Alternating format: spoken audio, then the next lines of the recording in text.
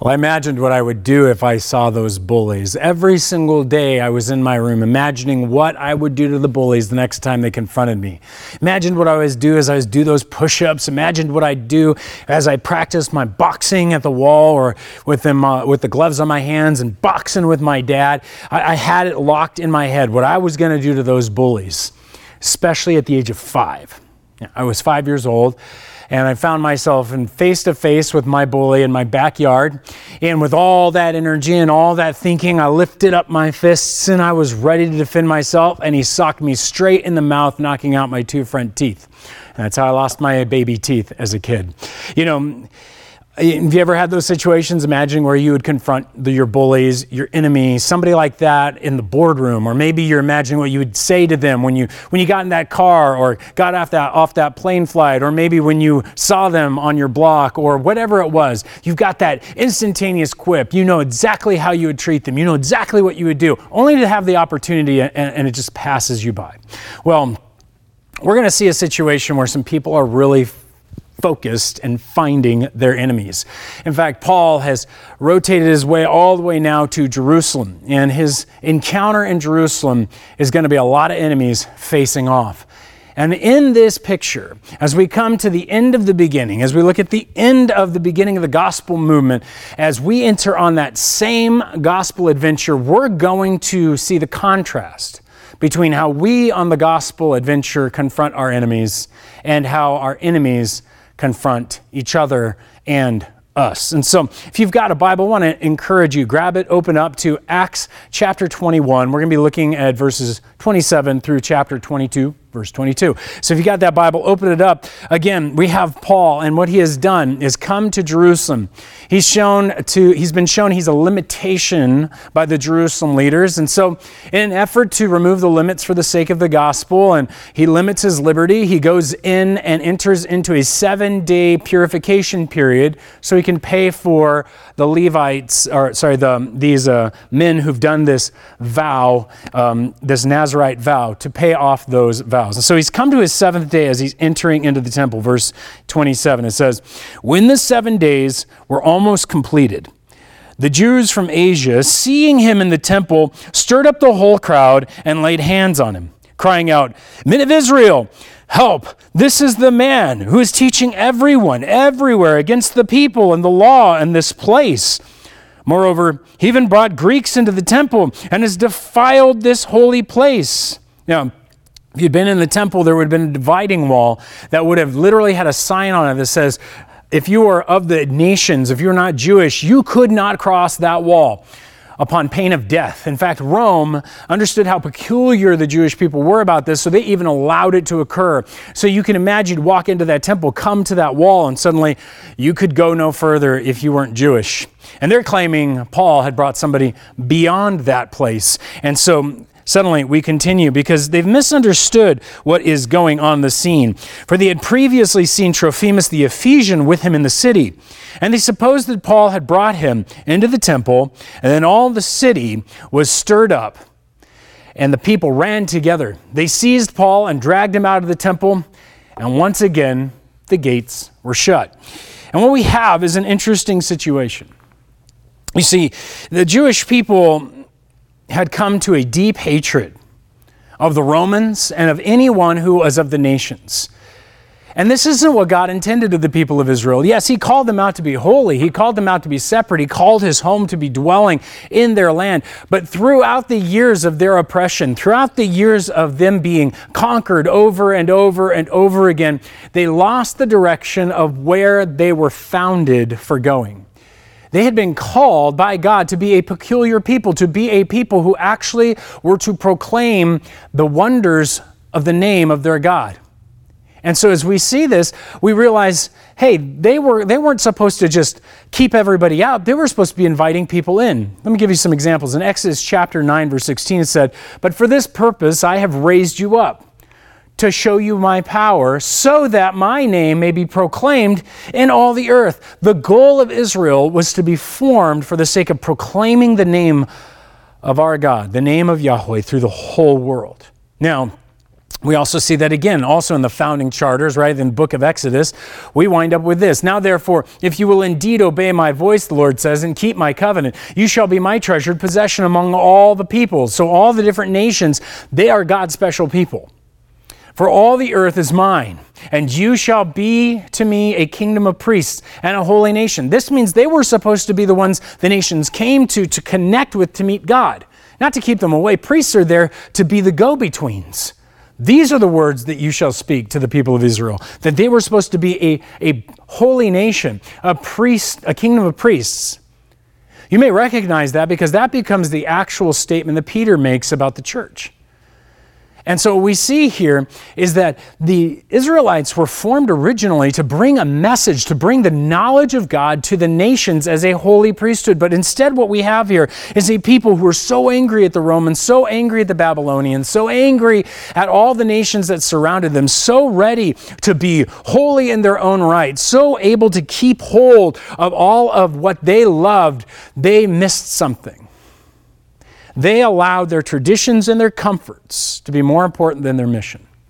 And while we go on the adventure with the gospel, we need to learn from this. We need to keep the mission first. We need to remember that there are a lot of things that we can be comfortable with. Look, as Christians, we can become insulated, too insulated. We become too comfortable. In fact, I would say comfort is one of the enemies of the adventure with the gospel, because what often happens is our comforts become more important than the mission. We begin to consider that coming to church and having nice seats and great worship is the point of Christianity, and it's not.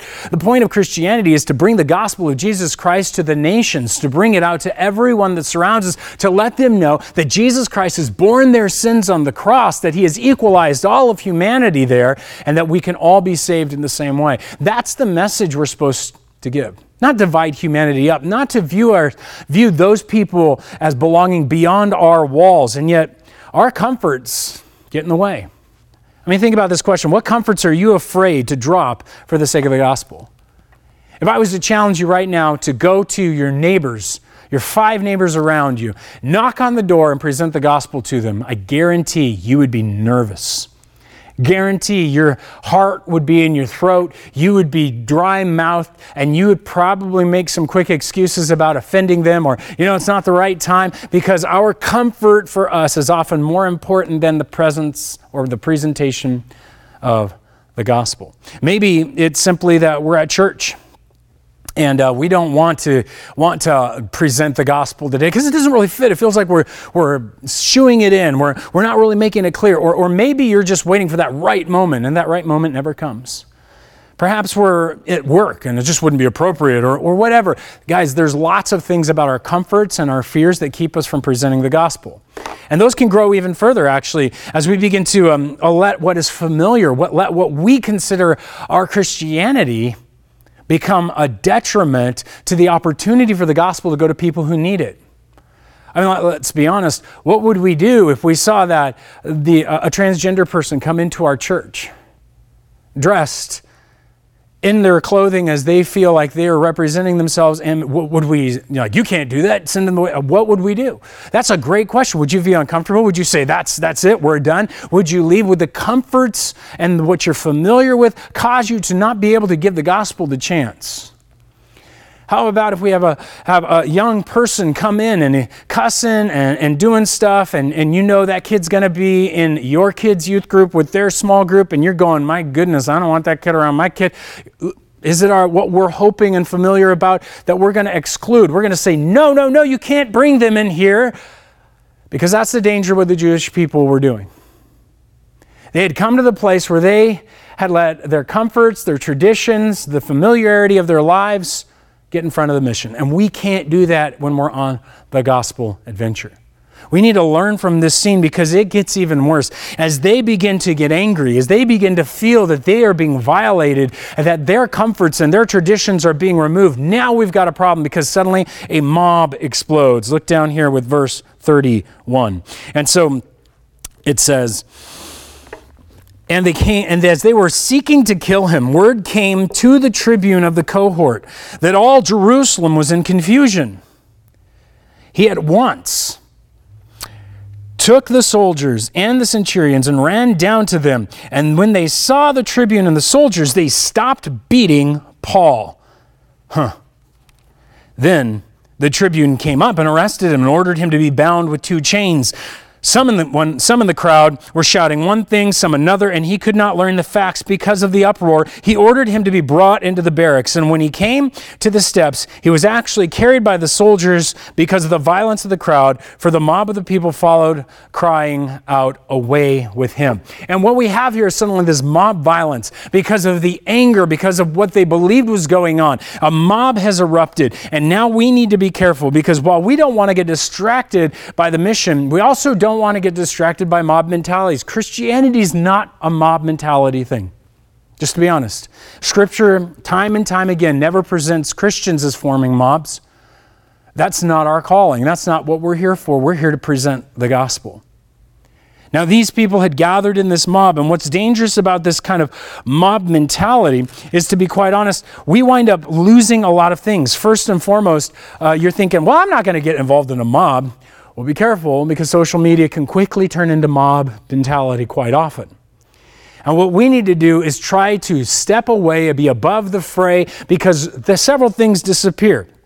Number one, when we look at this, notice that they are seeking to kill him. They have rushed him, and even when he's trying to ask questions about what is going on in this confusion, they've lost the reason. They lose the point. They've lost the reasoning. They don't have nuance anymore. Man, it is just about what everybody's yelling at the same time, and we don't even know what we're yelling about. They had to actually carry him out because of the violence. You see, what happens in mobs is our baser selves come out. Our emotions are vented, and we create in ourselves an emotional spewing that actually causes more damage and often leads to further violence and further violence and further danger. Now, we as a people understand, as Christians, we're to love our enemies. But what we see here is when the Jewish people were confronted with their enemy, man, they were ready to attack. In fact, we already know what the Romans were going to do. The Romans were there, and when they met their enemies, they were ready to control. So they show up, grab things, make things happen. Now, Christianity is sitting in the middle of all of this, between two sides, the Romans and the Jewish people, where there's this tension constantly boiling. So much so that Paul finds himself in this difficulty amongst this mob and in this the most dangerous situation of his life. And it is in that dangerous situation that something strange happens. Something very, very unexpected. If you will, look with me at verse 37. Paul, as he was about to be brought into the barracks, he said to the tribune, "May I say something to you?" And he said, "Do you know Greek? Are you not the Egyptian then who recently stirred up a revolt and led 4,000 men of the assassins into the wilderness?" And Paul replied, I'm a Jew from the Tarsus in Cilicia, a citizen of no obscure city. He's very proud of that. "I beg you, permit me to speak to the people." What? Last time I checked, Paul was just being beaten. Paul was about to be killed. Paul has probably been pummeled. He's now been carried away with chains around his neck all the way upstairs. These guys hate his guts. The other guys think he's a criminal. In fact, they think he's a rebel, probably ready to crucify him. And he's like, "Hey, by the way, can I take a minute? 'Cause I really want to talk to somebody." Who in the middle of war stands up and says, "Hold on, hey, everybody, hold on a second. I know you're just beating me up because you captured me. Can I get 1 minute with you, please?" See, Paul's facing his enemies. What is he going to do? What is he going to say? Where is he going to go? What Paul's going to do is he's going to see this as an opportunity. Hey, there's a large crowd down there. I think I know what to do with this. And Paul looks at his enemies, looks at those who are ready to harm him, looks at those who are literally physically beating him, and he goes, "You know what? Here's what I'm going to do. I'm going to share the gospel." And it reminds us, guys, this is a challenge. When we're on the gospel adventure, it doesn't matter how the crowd necessarily was formed. We need to use every opportunity for the gospel. We need to use every chance that we have. See, Paul, in verse 40, it picks up in this way. He says, "And when they had given him permission, Paul, standing on the steps, motioned with his hand to the people. And when there was a great hush, he addressed them in the Hebrew language." I find that funny. Like, first of all, why would they give him a chance? But second of all, he stands up and he starts to motion to them in the Hebrew language, in the Hebrew dialect, and they became more quiet. You know, Paul seems to say it's because Paul raised his hand and everybody is willing to listen. I have a tendency to believe it's because the Romans were standing back there with their swords going, you better listen, you know, so it's perceptions here. But the point is that Paul is now ready to give the gospel to a crowd that had just been beating him. What do we do when confronted by our enemies? Well, the Jewish people, they formed a mob. The Roman people, they used their power. Christians, we preach a message of love. We love our enemies. And we do it at every opportunity to share the gospel as we possibly can. We want to bring them a message of hope. We want to bring them an opportunity to have been transformed and converted by the very Jesus who has converted and transformed our lives. Whether they've been beating us, yelling at us, knocked out our 2 front teeth, you name it. We have to be the kind of people who get to the place where we are ready to present the gospel. But how many opportunities are we missing because we avoid the discomfort? How many opportunities are we missing because, hey, we're not used to the difficulty that comes with the gospel? I think that one of the reasons Paul was ready to present the gospel is this ain't the first beating he's ever had. This isn't the first time he's been in the midst of a mob. I mean, Paul has looked at this and seen this, and he's now ready to respond because he has been seasoned and prepared throughout the ministry that he's been doing to present the message to these people who are against him. The second thing is that Paul was predicted that he would be arrested, predicted that he would go through these things. I think somewhere in his head, he had prepared his heart and prepared himself for the sake of actually getting out there and preaching the gospel when that time came. And you say, well, I've never been given that prediction. Yes, you have. Jesus tells us that we will be persecuted. Timothy says, in 1 Timothy, it says, the righteous will be persecuted. Guys, we've been promised that we're going to go through difficulty. As long as we continue to avoid it, we're going to miss the opportunities God is putting before us. And I'm preaching to myself. Because, man, I don't want to be punched again. And I'm asking myself, why? And I go back. Have I allowed the comforts to get in the way of my mission? Have I allowed something to invade my heart to keep me from wanting to bring that message to others? Paul is a great example, a challenging example. And what he presents to us then is a way forward. As he stands before these men, he is actually going to give the gospel from his testimony. And for those of you who are like, what's a testimony? Well, a testimony is your story of what God has done through Jesus Christ in your life to transform you, bring him to you, and now use you beyond that. And Paul's testimony about Jesus is powerful for this crowd. And let's face it, Paul's been doing this so long, it's easy for him to put these pieces together. But I think he understood what he's doing. And so we can pick up some things to help you out as you want to present your story to your friends, to others around you. And so we have some pieces. First and foremost, Paul does something. He builds a bridge. And so we want to build a bridge. What do we mean? Like physically build a bridge? What is this, Fortnite? No. What we want to do is we want to build a relational bridge. We want to connect with people. We want to show them that we get it. We understand where they're at. Acts continues as Paul begins to speak, beginning in verse 1 of chapter 22. He says, brothers and fathers, hear the defense that I now make before you. And when they heard that he was addressing them in the Hebrew language, they became even more quiet. And he said, I am a Jew, born in Tarsus in Cilicia and brought up in this city, educated at the feet of Gamaliel, according to the strict manner of the law of our fathers, being zealous for God, as all of you are this day. I persecuted this way to death, binding and delivering to prison both men and women, as the high priest and the whole council of elders can bear me witness. Probably pointing at him right down there. From them I received letters to the brothers, and I journeyed toward Damascus to take those who were there and bring them in bonds to Jerusalem to be punished. He says, look, guys, I got a lot that I can relate to you with. I get it. I'm zealous for the law. Jerusalem's my hometown. I love the temple. Man, I've got the training. I'm ready. I'm ready to stand up for the law like you guys were. In fact, I went so far, I've already killed Christians for this. It's like, you want to kill me? I get it. I know where you're at. He's building a bridge.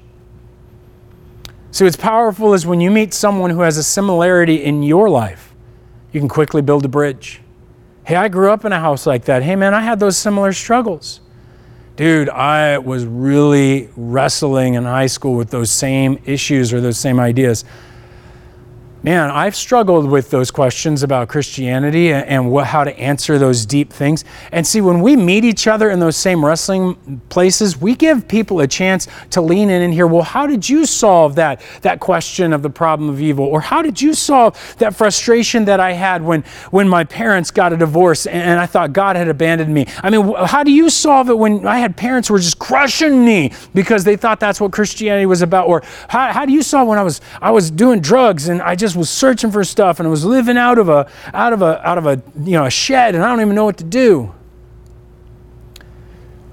The awesome opportunity to meet people like ourselves and to lean in is powerful. Now, some of you guys are going, I grew up in a Christian home. I don't even have a story. I don't know what to tell them. And that's why you get to know people who aren't Christians. As you get to meet them, you can relate to them, you can empathize, you can understand where they're coming from, their struggles, and that enables you to go through a journey, begin to answer those questions. You can say, I've met people who have that same struggle. Here's what happened for me as I wrestled through that. You have stories, you have a testimony that you can deliver and how Jesus will meet you in it. And that's where it goes next. After you've begun to build that bridge, after you've connected with those people, share the moment of change. Share that moment in which everything turned on and flipped. That's what Paul does next. Verse 6. As I was on my way and drew near Damascus about noon, a great light from heaven suddenly shone around me, and I fell to the ground.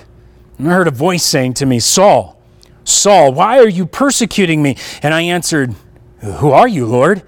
And he said to me, I am Jesus of Nazareth, whom you are persecuting. Now those who were with me saw the light, but did not understand the voice of the one who was speaking to me. I said, What shall I do, Lord? And the Lord said to me, Rise, go into Damascus, and there you will be told all that is appointed for you to do. And since I could not see because of the brightness of the light, I was led by the hand by those who were there with me and came into Damascus. It is important that we come to this place where we begin to have the conversation about how we were confronted by Jesus. Paul says, man, I was confronted by Jesus. I don't know anybody who's had a conversion from not Christian to Christian without a confrontation by God of some kind. I can remember I was in my living room, totally loaded, high, munching out on all the chocolate I could find in the house, and my mother had caught me, and she was sitting there in that chair, nearly weeping, just disappointed, and yet suddenly the words, like lightning from the Lord, struck my heart, and in those moments I realized, oh my gosh, what was I doing? I needed to turn around, and God arrested my heart right then and there. Maybe your story is something different. Maybe it was a choice one day that you had to make and you walked an aisle. Maybe it was one day a truth just lit up and suddenly you realized, how come I don't believe there is a God when all of these people who are much healthier than me do, as some of my friends have said? Maybe it's that you've sat there and you've come to the discovery that in your AA meeting, your NA meeting, or wherever you find yourself that, hey, I need a higher power and I realize that God actually exists. Or maybe it's in the study of philosophy or science that suddenly it blew your mind. Share that story. Because what you need to do is be able to bring the moment of confrontation to these people, and you need to explain to them that they are being confronted by the gospel right there, because confrontation precedes transformation. God must confront sin, must confront your sin before He is going to transform you. You cannot walk into the kingdom without being confronted by your sin. It's an impossibility. Every development in life is a confrontation of God to our sin to transform us and move us forward. And it begins that way. And so Christians, if you feel like I can't confront this person, you may be avoiding the very instance that will transform their hearts. Because this is the very reality. All the confrontation precedes the transformation. And the enemy, Satan, and all the demonic beings of this world want to keep you concerned about your comfort and not confronting someone, especially today. And so how many opportunities are lost? How many times do we just kind of soft pedal Jesus because we're afraid that confrontation will push them away? Every salvation began with a confrontation. A confrontation in the soul, the words of God coming through. We need to bring this to people. We need to bring these confrontations. That transformation will occur. The gospel confronts our sin, even in the story like this. And so we move from how God confronted us to how he began to move us. And so I think third, you need to tell about the one. To say the one, who's the one? The one is that person who helped bring it together for you, bring it to a full understanding, bring you to that baptism, bring you to that first step. Sometimes the person who leads you to Christ isn't the person who brings you to that solid commitment forward. My mom brought me to Christ, but it was my youth leader, Doug, who solidified the faith in my heart. He was the one who put the pieces together and made it make sense, where the aha moments just kept bursting. He's the one who pointed me to the Word of God and how to pray. There was a transformation that occurred rapidly after God arrested my heart because of that one for me, Doug. For Paul, it was a guy named Ananias. And so we pick it up in verse 12. And one, Ananias, a devout man according to the law, well spoken of by all the Jews who lived there, came to me, and standing by me said to me, Brother Saul, receive your sight. And that very hour I received my sight and saw him. And he said, the God of our fathers has appointed you to know his will, to see the righteous one, to hear a voice from his mouth, for you will be a witness for him to everyone of what you have seen and heard. And now, why do you wait? Rise and be baptized. Wash away your sins, calling on his name. I love this. See, Ananias is a bold dude. He was praying, and Jesus says, go talk to Saul, the one who's going to kill all of you. And he's like, what? But what Jesus calls us to do is not to go hate our enemy, to love our enemy, to bring a confrontation to the gospel. And so Ananias gets up, goes down the street, finds Saul, stands there, lays his hands on him, prays over him, tells him these things. Boom, he receives his sight, takes him out, is baptized. If it wasn't for Ananias as the link forward because he was brave, who knows what Saul would have thought he saw? Bad chicken that made me blind. Who knows? The bottom line is there is somebody who links it forward. There's somebody in your life who's going to bring you forward. You need to tell them about that person, because too often what happens is we bring somebody to raise a hand to receive Jesus, and then they don't know where to go next. And we need to be there to be that one. We need to explain there is that one. Hey, I want to share that with you. I want to walk with you. I want to invite you because, hey, this is a great adventure. And I may not be very far along, or you may be super far along, but I want to invite you to join me. Come on, let's do this together. I want all of us to be the one for someone. I want all of us to be in somebody's story, some point, be the Ananias who brought and linked the message of Jesus to them. That is the heartbeat of sharing wherever we go. And so as you share what Jesus did in you and to you, as you confront with that gospel, so you also need to share about that Doug or that Dave or even that Ananias. Maybe it was a Sharon, maybe it was somebody else who poured into you to link that gospel together. Maybe it was the person who baptized you. Maybe it was the person who first discipled you. But bring that person in, because it is important to talk about how that growth began and how you began to be transformed.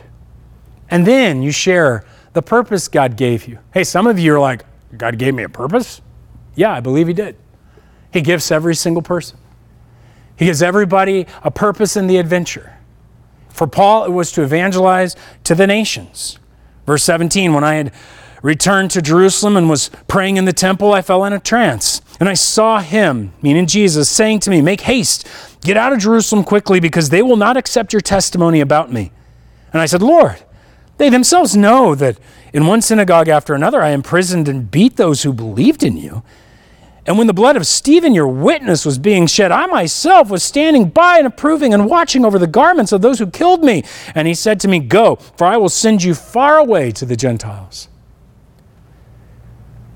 Saul was given that very clear presentation of purpose.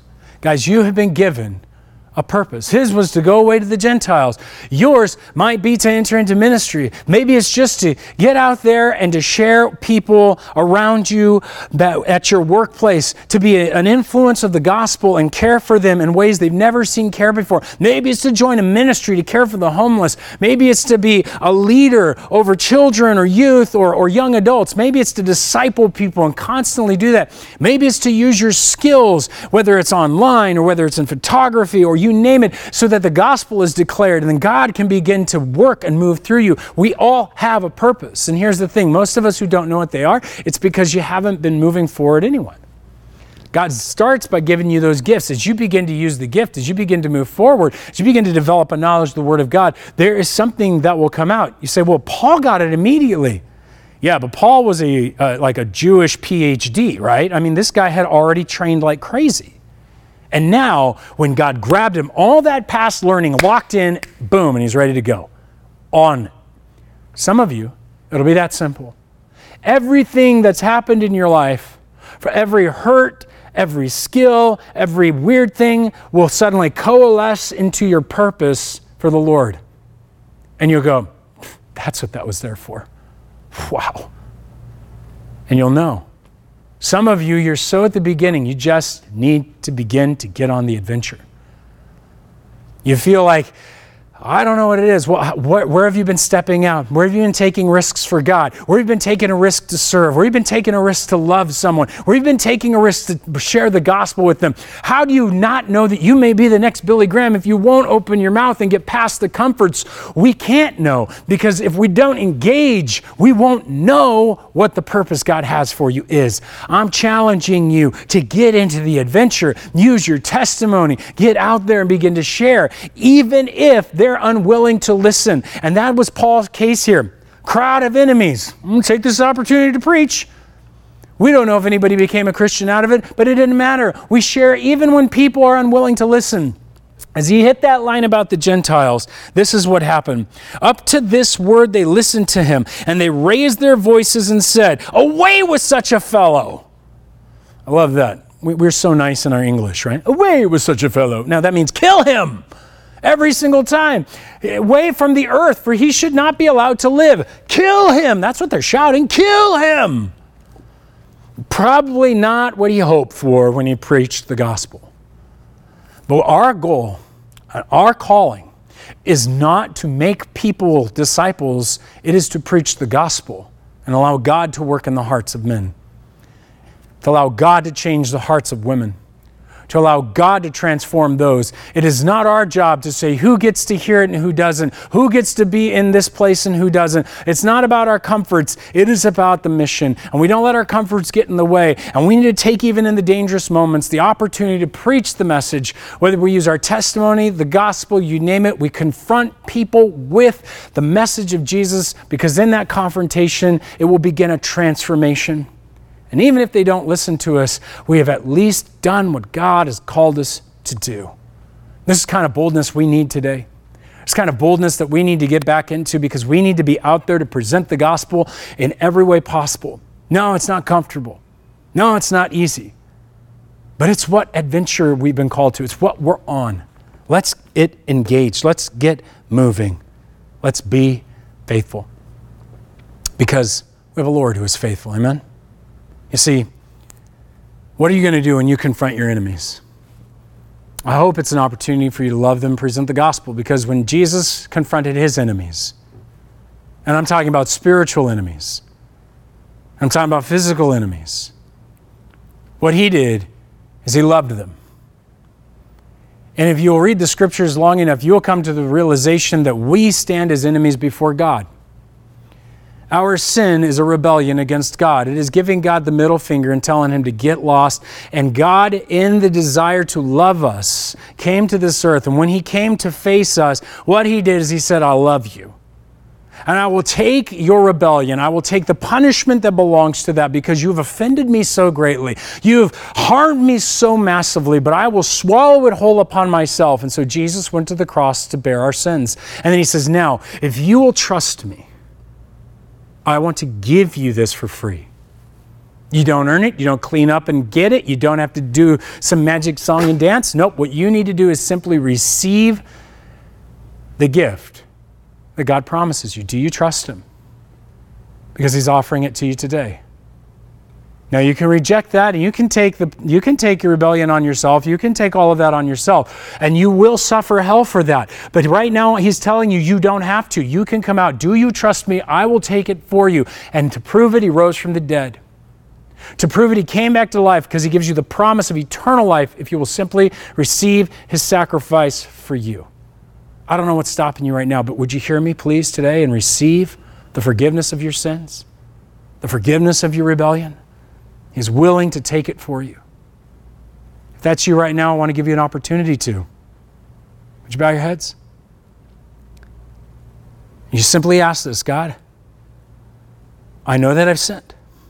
I ask that you, Jesus, would forgive me. And I trust that you took my sins on the cross. I trust your promise that you're giving me eternal life. I trust you rose from the dead. Would you please make me right with you and lead me now in Jesus' name? Amen. If you prayed that prayer with me, I want you to let us know. You can either click that little hand down there, or you can let us know through Facebook, or you can simply open our app and just say, hey, I made this decision, because we want to connect you to that one who can begin to help you grow and understand and pull these pieces together. You're at the beginning of an adventure that's going to last the rest of your life. So let us know. Otherwise, church, let's us get out there and give every opportunity we possibly can. God bless you.